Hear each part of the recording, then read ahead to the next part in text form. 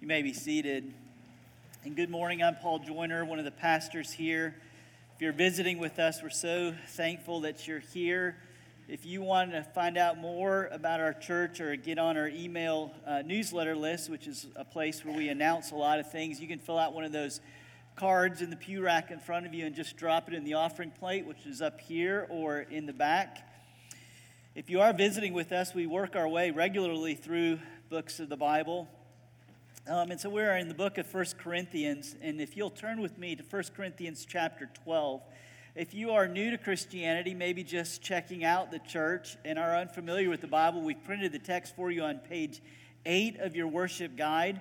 If you don't have a Bible, we would love for you to take one of those Bibles in front of you in the pew rack home so that you could have God's Word in your home, and that by that He might cause it to dwell in your heart and make you a new person in Christ. We're going to look at verses 12 through the end of the chapter, but I want to start us back at chapter 4 of verse 12, which we've not printed for you in the worship guide. So if you've got your Bibles, which I would encourage you to bring each week, 1 Corinthians chapter 4, starting with verse 12, and I'm going to read through the end of the chapter. This is God's Word. Now, that's one of Paul's ways of kind of cluing us into in the book of Corinthians, a new beginning of a subject matter. If you look back through your Bibles through 1 Corinthians, you'll just see a lot of his paragraphs starting with now. Now, there are a variety of gifts, but the same Spirit. And there are varieties of service, but the same Lord. And there are varieties of activities, but it is the same God who empowers them all in everyone. To each is given the manifestation of the Spirit for the common good. For to one is given through the Spirit the utterance of wisdom, and to another the utterance of knowledge according to the same Spirit, to another faith by the same Spirit, to another gifts of healing by the one Spirit, to another the working of miracles, to another prophecy, to another the ability to distinguish between spirits, to another various kinds of tongues, to another the interpretation of tongues. All these are empowered by one and the same Spirit, who apportions to each one individually as He wills. For just as the body is one and has many members, in all the members of the body, though many, are one body, so it is with Christ. For in one Spirit we were all baptized into one body, Jews or Greeks, slaves or free, and all were made to drink of one Spirit. For the body does not consist of one member, but of many. If the foot should say, because I am not a hand, I do not belong to the body, that would not make it any less part of the body. And if the ear should say, because I am not an eye, I do not belong to the body, that would not make it any less a part of the body.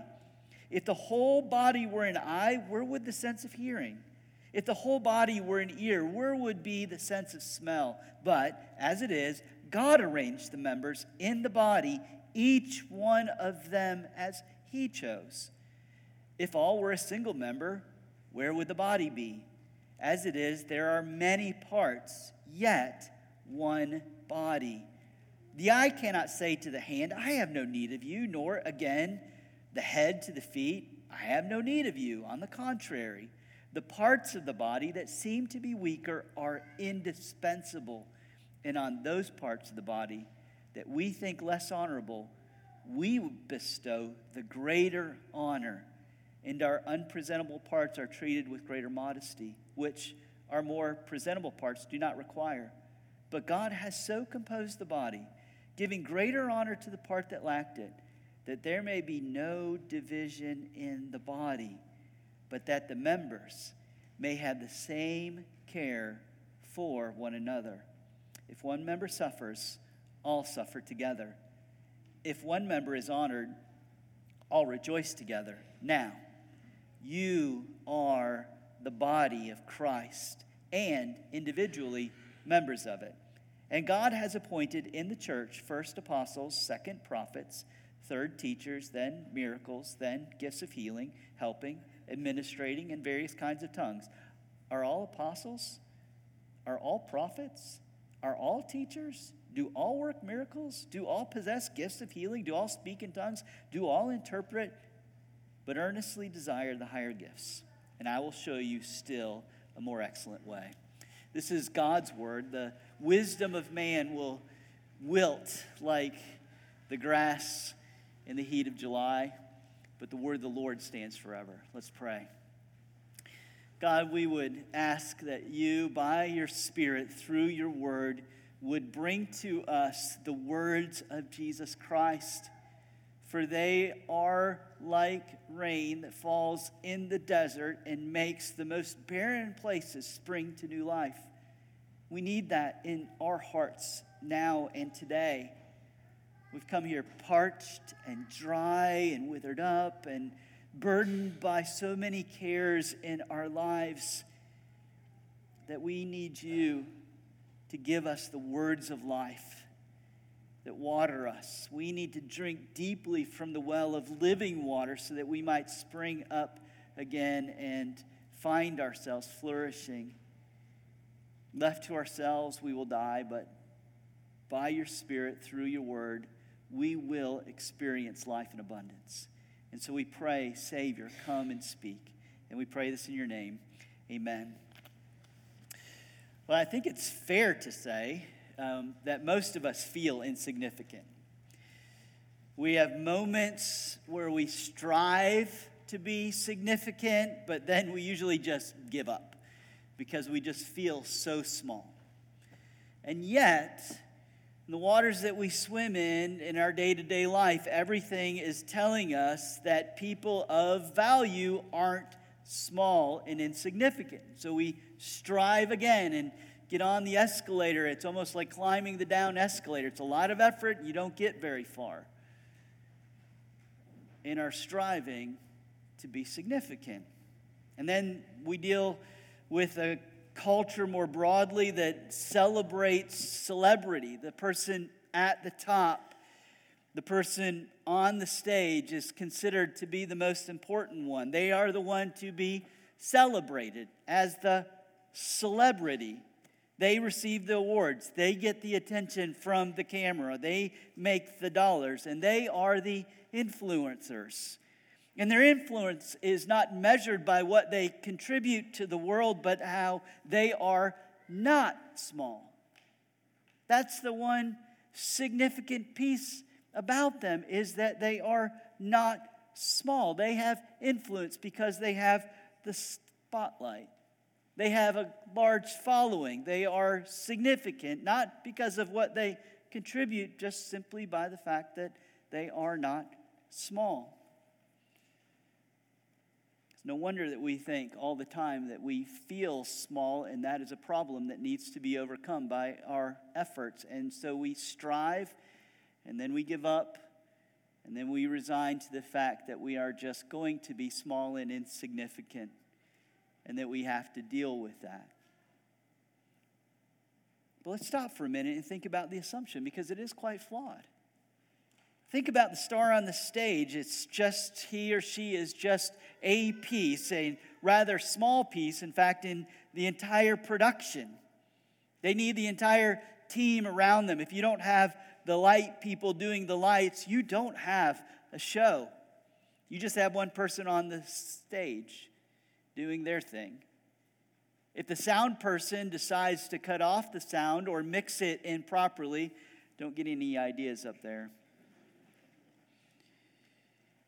The artist sounds awful. It might sound awful in the first place. It might just be the sound person that's making him sound great in the first place. And perhaps it's those people, those unseen people, that are the most important ones who make everything else in the spotlight get our attention. But these aren't the ones who get the accolades or the pay. They are considered small. They are considered insignificant, but when you measure them by their essential contribution, they are invaluable. the whole can't function without the parts working together.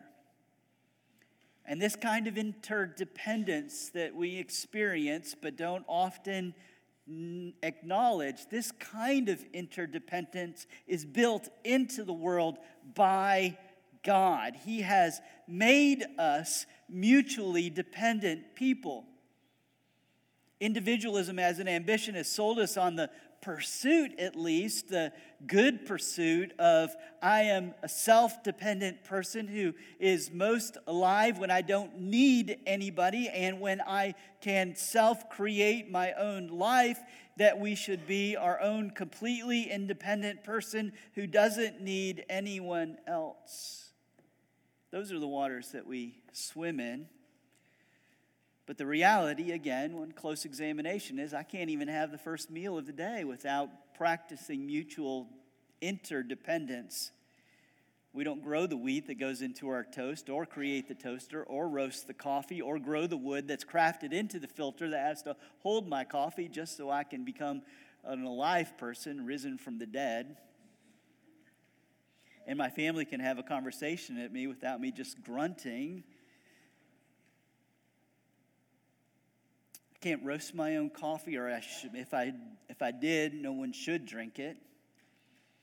We can't bring the power into our house. The list goes on and on. We are, by design, mutually interdependent people, and it seems that we are trying in our striving to be significant, escape from the reality that is part of our created design and is glorious. Perhaps the life that we're told to live every day, that our resources make us independent. We have enough resources, we can do our own thing and don't need to rely on anyone else, is what is actually exhausting us and making us more lonely than ever. Because God has designed us to be interdependent people. And so the church is a body. It's not a gathering of individuals. God's design in the church is to put humanity back together the way He designed it to be.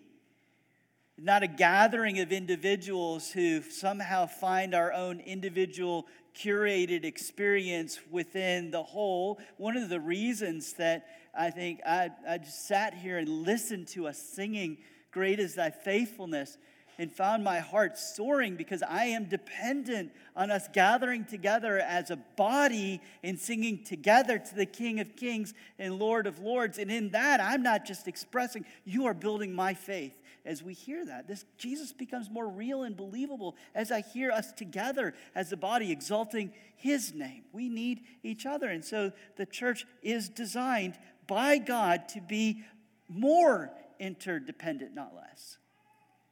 It's a living organism with no dead limbs, each doing its essential part so that together we might function for Jesus and for each other. So Paul's reminding us here not just of that metaphor, and it's a beautiful metaphor. I'm sure you picked it up even as we were reading how deeply he dives into that, but it's actually more than a metaphor. Paul is reminding us that it is Jesus who is building the church because His church is His embodiment in the world. Look at verse 11 and then all the way down through 13.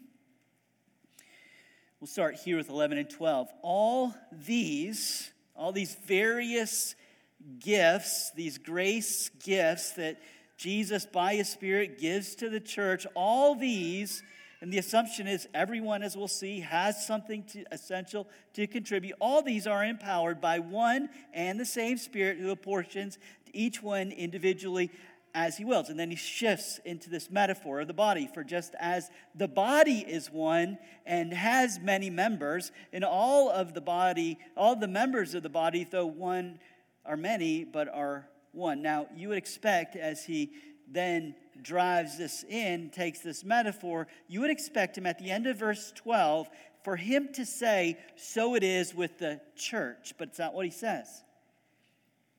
So it is with Christ.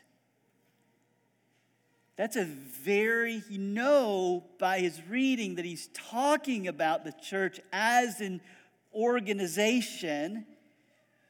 But there's such a close identity between Jesus and his people that he can say, so it is with Christ. You can't separate the people of God from Jesus.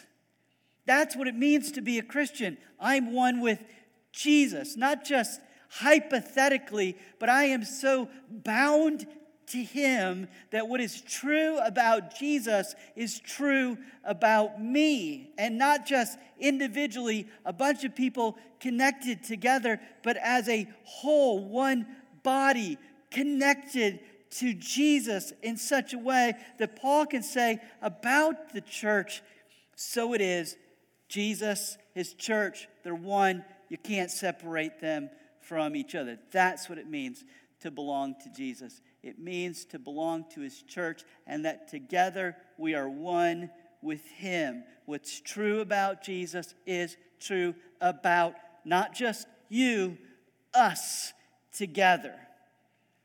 We are, by our union with Jesus, we're one with him. What's true about him, we are a righteous people. Not because of anything that we have done. Oh, goodness knows. Not because of anything that we have done. We are the most ragtag bunch of misfits that God has gathered together, which is the point of the gospel. But a righteous bunch of misfits because we're one with Jesus. We have his Spirit who raised him from the dead, who ordered all of creation. Therefore, his Spirit is ours, and we are baptized into one body, verse 13, and all made to drink of one Spirit. You see, in Corinth, there were dividing lines. There were two major dividing lines in the city that created stratification. Jew and Greek. So largely, predominantly Greek and Roman culture. The Jews thought they were the ones. The Greeks and Romans thought they were the ones. The city was divided in two by that, and then top to bottom. Slave and free. Paul says that's not what's the case in the church, because this is a new humanity. For in one Spirit we are all baptized into one body. Jews are Greeks, slaves are free. God has eliminated the dividing lines, and we are all made to drink of one Spirit. And he has in mind here the cleansing work of God, the Holy Spirit, at conversion. When you become a Christian, it's not just the cleansing of the body. Baptism's not a sign to God of the commitment I made. It is a sign from God to us of what he has done in Jesus Christ and washing away our sins and crafting us into a new community and making us a new people. And by his saving grace, by his effort, you and I have had our core foundation in this, made in this, and this alone. This is who we are.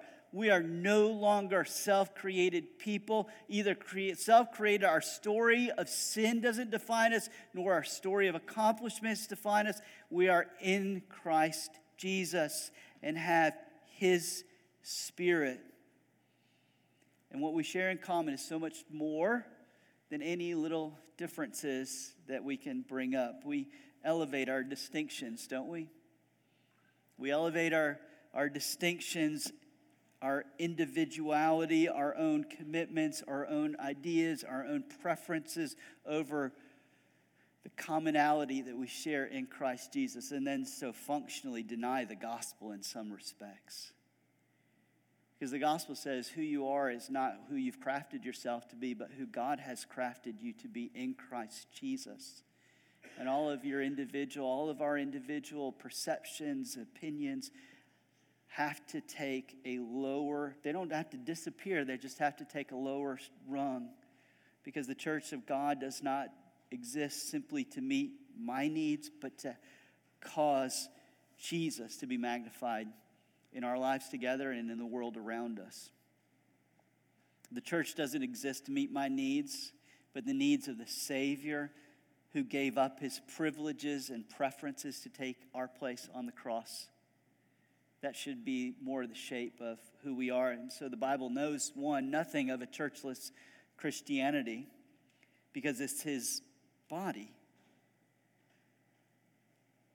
And the church is central to Jesus' mission as the creator of that new humanity. And the Bible just knows nothing of a Christian who, one, isn't part of his body, and two, the Bible knows nothing of a Christian who isn't essential to his body. Because Jesus, by his Spirit, is building his church, and there are, as a result, no unessential people who have nothing to contribute. Verse 11, again, all these varieties of gifts are, one, empowered by the Spirit, who apportions not to select few, but to each one individually as he wills. And then in verse 24, if you skip down, there's no unpresentable parts, like there's no parts that are so insignificant that we just hide. In fact, he says the things that the people that are weak are the ones that we bestow greater honor on. That's the upside down nature of God's kingdom. The weak get elevated and we together protect them. Why? Because God has so composed the body, giving greater honor to the parts that lacked it. There's no insignificant people in the kingdom of God because we're one with Jesus. And God is constructing the body in such a way that there is a vast variety of differences. That doesn't mean insignificance. In fact, his point is the weakest are some of the most significant in God's upside down kingdom because this is the way God is constructing the body. The Spirit is giving gifts. God's putting all of this together. And then in verse 28, God has appointed in the church first apostles, second prophets, third teachers. Not a hierarchy of value, but rather foundations. These are first the apostles bring the message, and then the prophets help to bring needed words for the moment during the apostolic age, and then God leaves a legacy of teachers and the miracles, gifts of healing, helping, administrating, and variety of tongues. You can really categorize this as those who speak and those who do.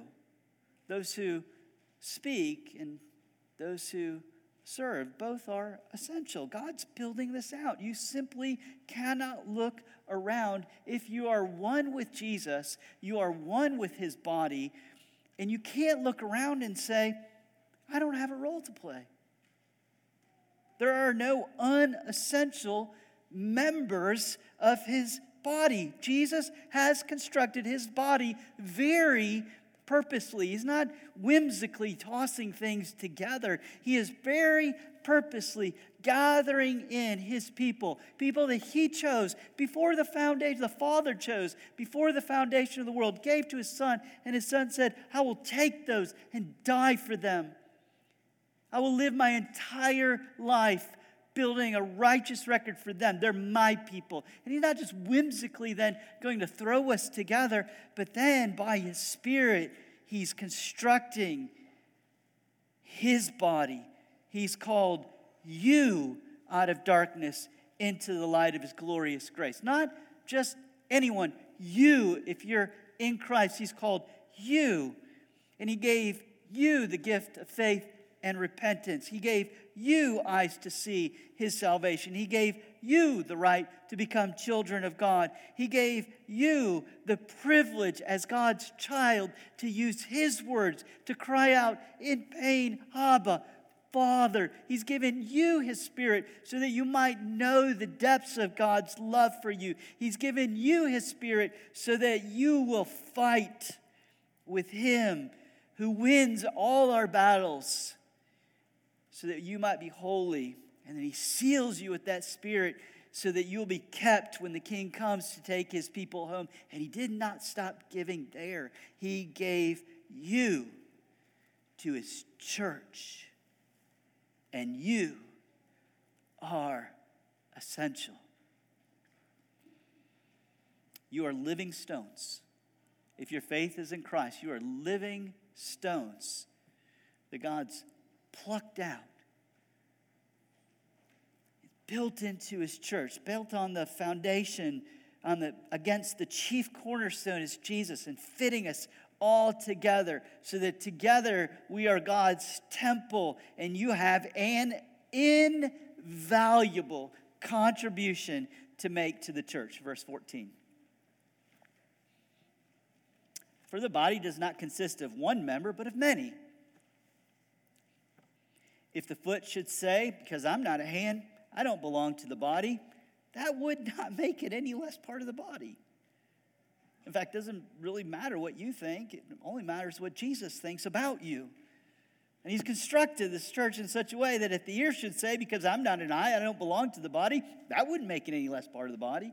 If the whole body were an eye, where would the sense of hearing be? If the whole body were an ear, where would the sense of smell be? But as it is, God arranged the members in the body, each one of them as he chose. There are no little people in Jesus' church. All of us are essential and all play very different roles. I mean, if your eye decides to take a day off and cease to contribute, it doesn't go well for your feet. I mean, I'm clumsy. I'm so clumsy, I fall up the stairs regularly. I need every bit of my faculties operating all the time just to navigate the world. If a small part of my tongue decides that it wants to take the day off and no longer contribute to the body, and no longer can I taste bitterness, I'm much more prone to drink poison. God has made you one with Jesus and has given you as a gift to his church, and you are essential. And we all can't be the same. That's not a good thing. That's not a good functioning body. You can't say, I don't have anything to give. You are in Christ. He's constructed his church in such a way you have something essential to give, and you can't say, what I can contribute is not important. Verse 21. The eye cannot say to the hand, I have no need of you. Nor can the head to the feet, I have no need of you.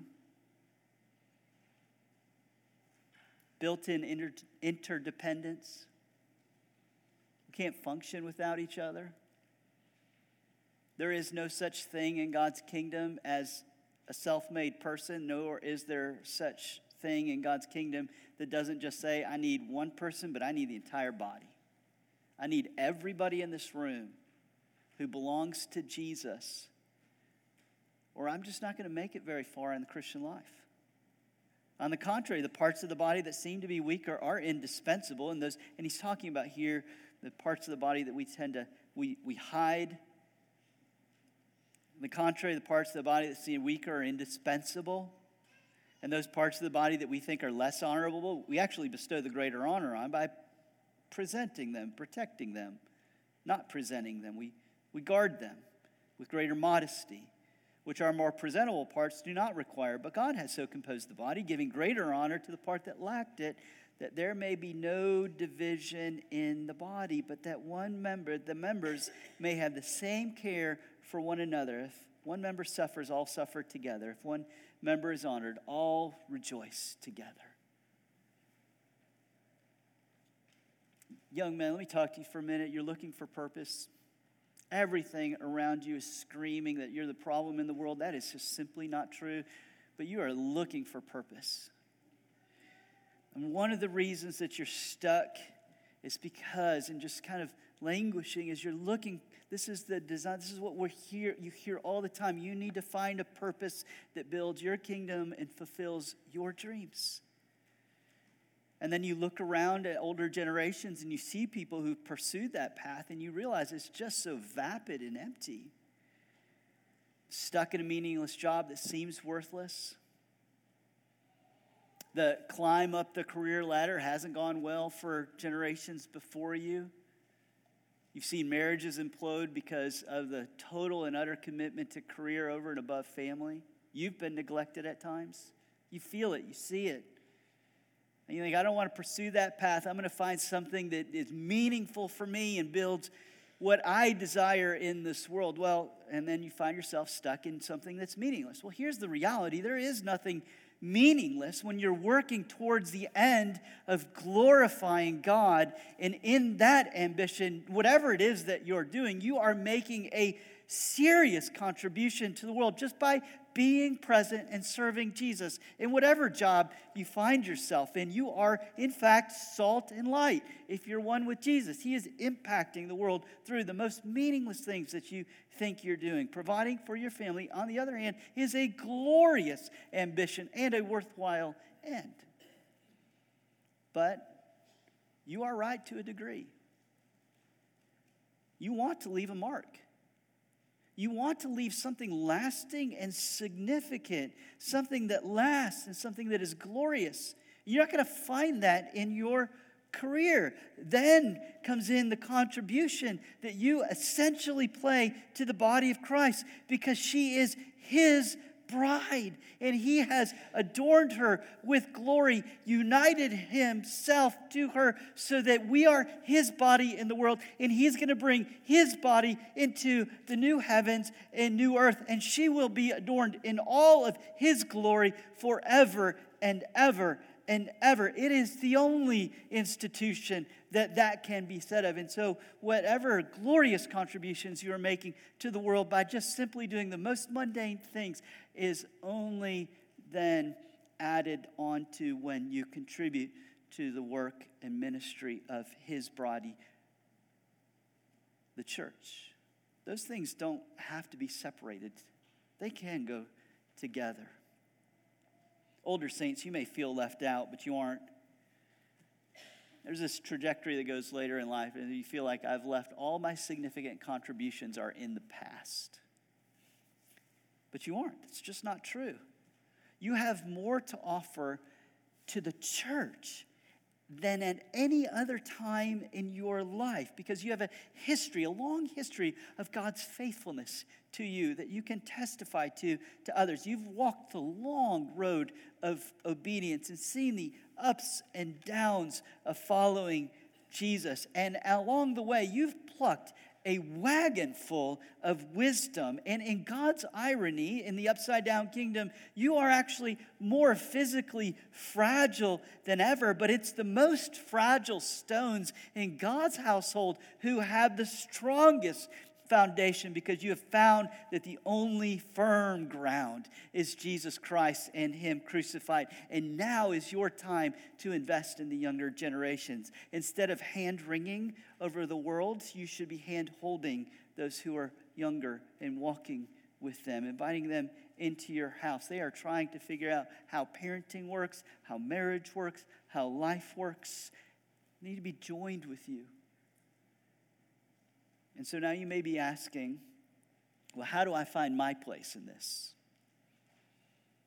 Well, let me give you three questions that you can ask yourself.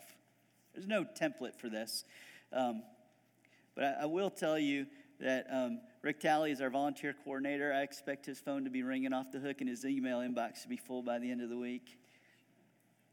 Just some things. Let me suggest some things. Three questions just to ask yourself and to ponder. How do I find my place? The assumption is I've got something essential to contribute to the body. This church can't live without me, literally. Won't do well without me.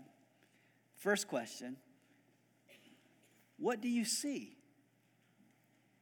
I mean, this isn't an exhausted list of things. In the middle part of chapter 12 and the end part of chapter 12, the lists are very different. Paul does the same thing in Romans chapter 12. The list there is very different.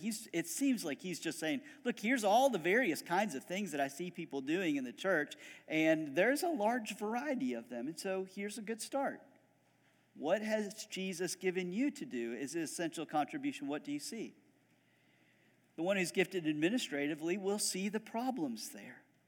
The one who's gifted as a helper will see the problems there. The person who is gifted with discernment will see the theological and application problems. Those who are gifted in evangelism will see the lost who need to be reached. I often hear someone suggest a blind spot or a deficiency in the church.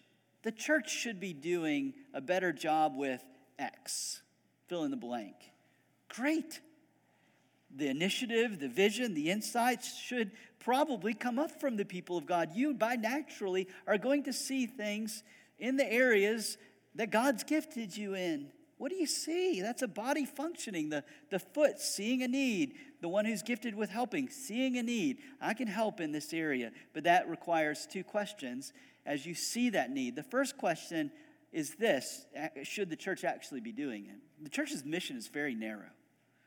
That is, as an institution, as the body of Christ, the church is to make disciples, to join Jesus in his mission of making disciples by reaching the lost and equipping the saints to worship and serve. Sometimes you might see a need that is just a need in the community.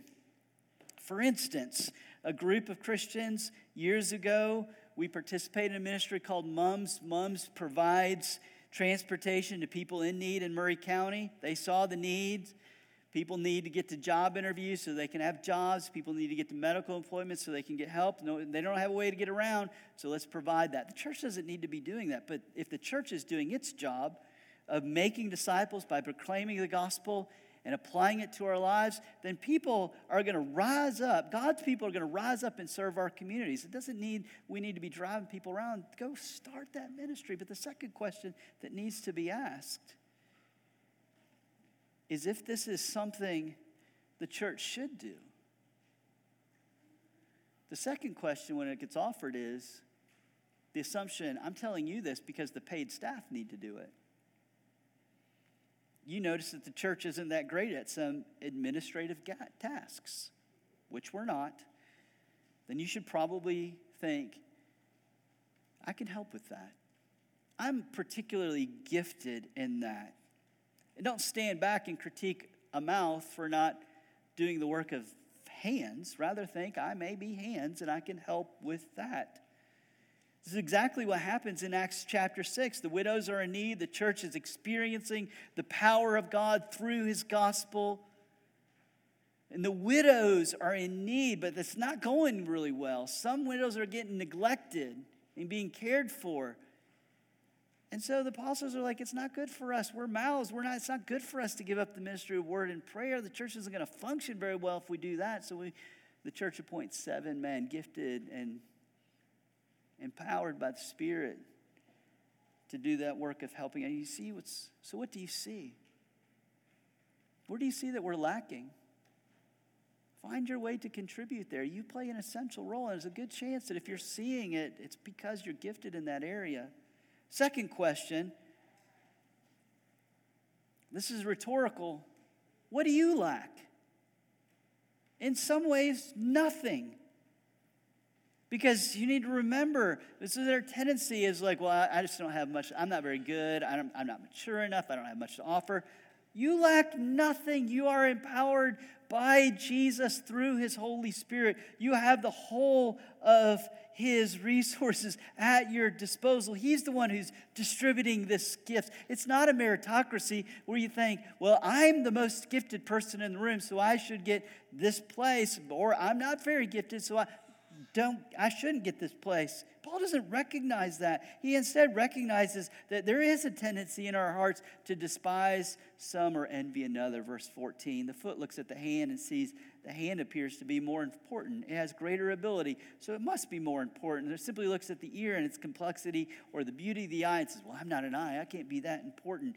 In envy, and then you diminish yourself. What do you lack? Nothing. Absolutely nothing. You have important roles to play because of the master organizer who's built all of this together. You can say, it's often the case, the mercy-minded people get frustrated with those who are more organizationally minded and will say something like, people are more important than projects, which of course is true. But it is a little bit of a red herring. The mercy-minded people, the helpers, need the help of the organizers, the administrators, to actually help people. God's ordered us wisely. We need to be humble ourselves under the gospel in ways that frees us up to appreciate the unique contributions of each other. Lastly, so what do you see? What do you lack? Last question. Who needs you? Because of our interdependence, we all do. No one person suffers alone. Verse 26, if one member suffers, all suffer together. If one member is honored, all rejoice together. Who needs you? Everybody. Everybody. I remember in a hospital bed back in the day when you would share hospital rooms with somebody else, with a boy who had his leg amputated. He was my age, 10, 12 years old, amputated because of bone cancer.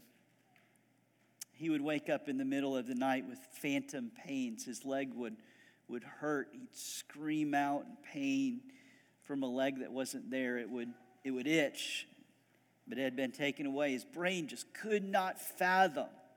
It was an inability for his brain to fathom that he could lose a member. And it just simply could not adjust. And I'm told that for decades, in fact, mostly the rest of his life, the brain will just be keeping that in. I know I've lost a member, but that's an impossibility. I don't know how to function in any other way than in this way. May it be so, more so, with the Church of Jesus Christ.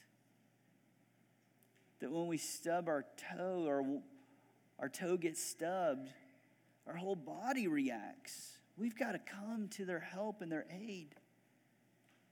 I've got something in just the assumption they need me. I don't know what they need from me. They need me. How do I know they need me? Not because they've said it, because we're not very good at asking for help. How do I know they need me? Because Jesus has constructed his body so that they're not going to be able to do this without me. Even when they don't ask, I got to jump in. Because we're built interdependent by the God who is Father, Son, and Holy Spirit, who simply cannot exist apart from one another. And we are his body. Let's pray. Lord, we would ask that as we come to the table now and enjoy our family meal around this truth. Christ was crucified for his church. And around this truth, that while we proclaim this, it is a temporary proclamation until he comes to take the rest of his body home, where he dwells in glory and we with him forever and ever. So set aside these elements and use them for our spiritual nourishment. Strengthen our weak knees.